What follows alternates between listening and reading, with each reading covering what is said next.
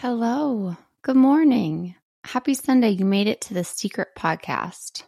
We're calling it the secret podcast, are we? I don't know. It sounds like a secret society, like from, you guys, what's that movie? Cruel Intentions, Secret Society. You remember that?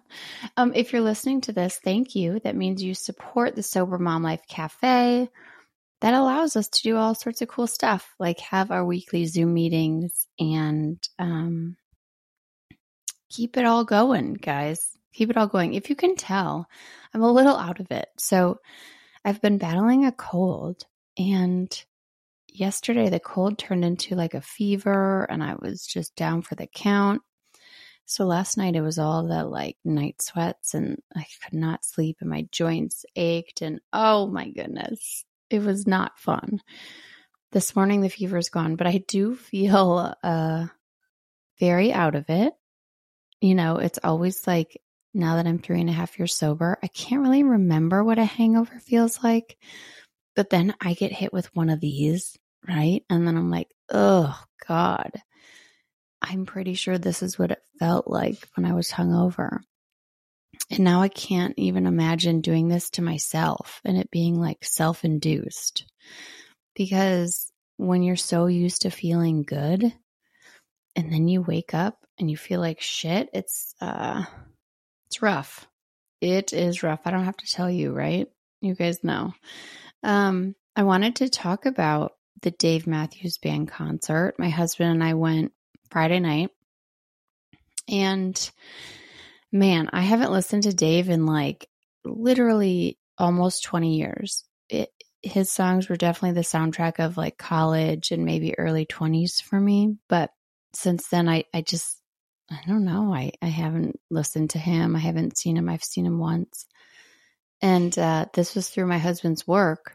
And we try to just say yes to those when those opportunities come up. Even if I'm not super psyched on Dave Matthews anymore, I'm like, well, yeah, let's go. It'll be a good date night, you know, and it'll be good just to get out and do something different. And so we went. If you're familiar with Chicago at all, it was at Northerly Island, which is a very, very cool venue. It's outdoors, and it's like you just see the cityscape in the distance, because it's kind of by it's over there by like Field Museum and Art Institute and Shed. It's over there in the planetarium. So it's a really, really cool venue. And my husband and I had been there. This was probably 2018, I think, to see Ray LaMontagne, who I love. Those tickets we bought. We decided to go to that show because I love him. And it was an interesting thing for me to see, like a before sobriety and after sobriety. It's like same venue. And you know, so obviously my husband and I going to the Dave concert didn't drink. Obviously I didn't, but I also just prepped it going into it and saying, okay, like I just told him, and I was like, can we have this be a non-drinking date so that we can connect and have fun? And he was like, yeah, no problem. Which, you guys, this has been a 3.5 year journey. So if you're not there with your partner yet, that's okay. I don't think he would have said that so easily, 3 years ago. So it takes time, but I do always try to say it in the vein of like, I want to connect with you. So can we do that and have fun? And then he was like, yeah. And when I tell you, we were the only ones not drinking probably in the entire place, which is not surprising. I'm sure we got a little contact high too, which I hate pot. And so I was like, please, I don't want to feel its effects. I've just never liked pot. Okay, hold on. Coffee. I do love coffee. And so it was so funny. Like one of the times, one of the guys who was like putting it on, he was like, hey, you guys are empty. What can I get you to drink? And my husband's like, oh no, we're good. It's fine. And he's like, no, really. Cause there was like a line. It was like the VIP area, but the bar was still the hot spot. And so it was still going to take a while. And Russell's like, no, dude, really, it's fine. He's like, no, come on, let me get you a drink. And Russ was like, okay, I'll take a ginger ale and she'll do a liquid death, the water. He looks at us like, okay, yeah, sure. For a split second, he's thinking, I'm going to go wait in line for a ginger ale and a water. And Russ was like, I tried to tell him that, but it's just so funny. And you could see the look on his face. Then he was like, I don't know. He tried to recover and be like, oh yeah, totally. No, yeah, I totally expected that. We're like, yeah, right. Anyway, so we did not drink. It was a wonderful show. Dave, I mean, it's so funny. His songs are just like 80 hours long, right? Like I remember that from seeing him the first time. And actually we played a game where I would start my stopwatch when the song started to see. I'm like, no, let's really see what we're working with here. And actually they weren't that bad. It was, I started it after the longest one because at one point, I think it was like Dancing Nancy's or something. At one point the song stopped and the stage went dark, and then he came back up and I was like, honey, this is the same song. And he's like, same song? I'm like, yeah, same song. And that was literally, I'm not even kidding you, it was like 18 minutes. And it was just the same song. And so we just kept checking in with each other, looking at each other. We'd be like, same song. Yep, still the same song. After that, though, it was only like 9-minute songs, which I mean, it's a lot. It's a lot of, it's a lot of Dave songs that are 9 minutes long.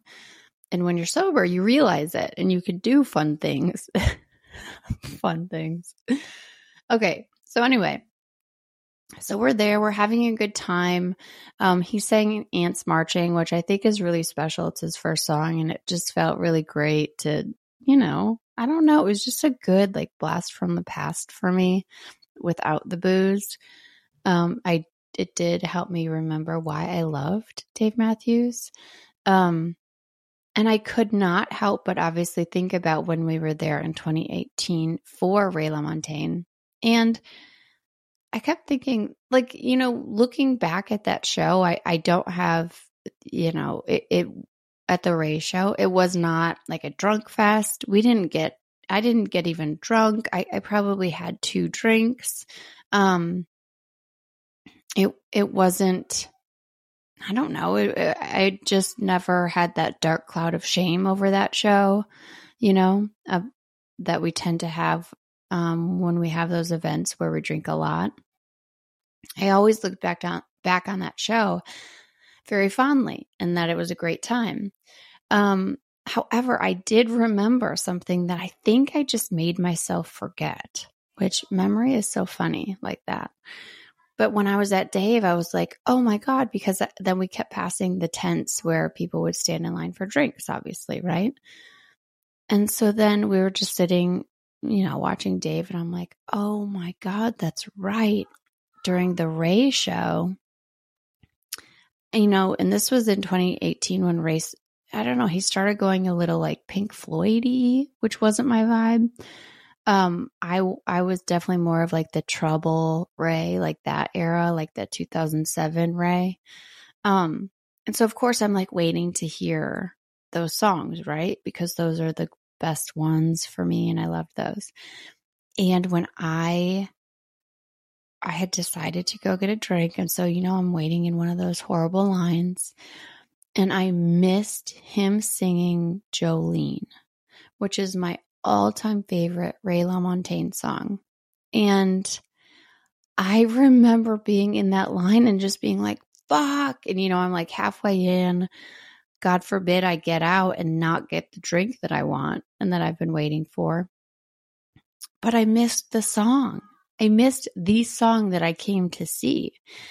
And I think that that's just such a perfect example of like, I wasn't wasted in that show. I didn't lose, my pride during that show. I didn't get a DUI on the way home. Nothing earth shattering happened, but there was a straight line from alcohol to me missing out on something very dear to me, and that was hearing my favorite song.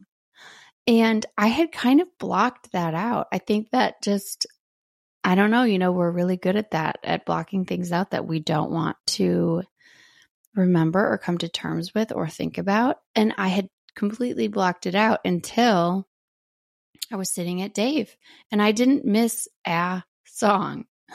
That's a Wayne's World reference. But I did not miss one song at Dave, because the cool thing about not drinking at a concert is you're just focused on the show.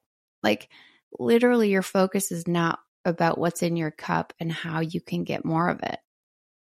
And then you just drink when you're thirsty. And so it was funny because at one point I had like 3 Death Waters. No, Death Waters, Liquid Death. I kept calling them Death Waters. So I had 3 Liquid Deaths, and hold on, guys. No, in the drawer. Check the drawer. No. Okay, sorry. I had 3 Liquid Deaths, and I'm like, there's no way I'm going to drink all of this, because first I would have to pee a lot, but also I'm just not that thirsty. And it's just such a funny concept to me that for alcohol, we're not thirsty. We just drink 5 or 6 drinks, but you're not thirsty. Isn't that wild? Talk about not being in tune with our bodies. And so I just stopped drinking because I was no longer thirsty. Anyway, I don't know. I just thought it was an interesting thing to go back to this special venue, and then just to have that memory come back to me that I really had, I had made myself forget, because I think that it was too sad. It was too sad for me to realize that I missed one of my favorite singers singing one of my favorite songs because I was waiting in line for alcohol. I think I just shut that out, and I was like, yeah, we can't process this, so we're not going to think about it. And that's what happens in sobriety, right? Is all of those doors that we've long closed and locked, we can open them and say oh, wow, look at that. Alcohol didn't take everything that night, but it took something really precious to me. Yeah, I hope this helps. And if you have a summer concert coming up, I'm starting to realize that I think sober concerts are one of my favorite sober activities, which makes sense. I mean, we always talk about finding out what's actually fun and then doing that, and seeing live music is really, really fun.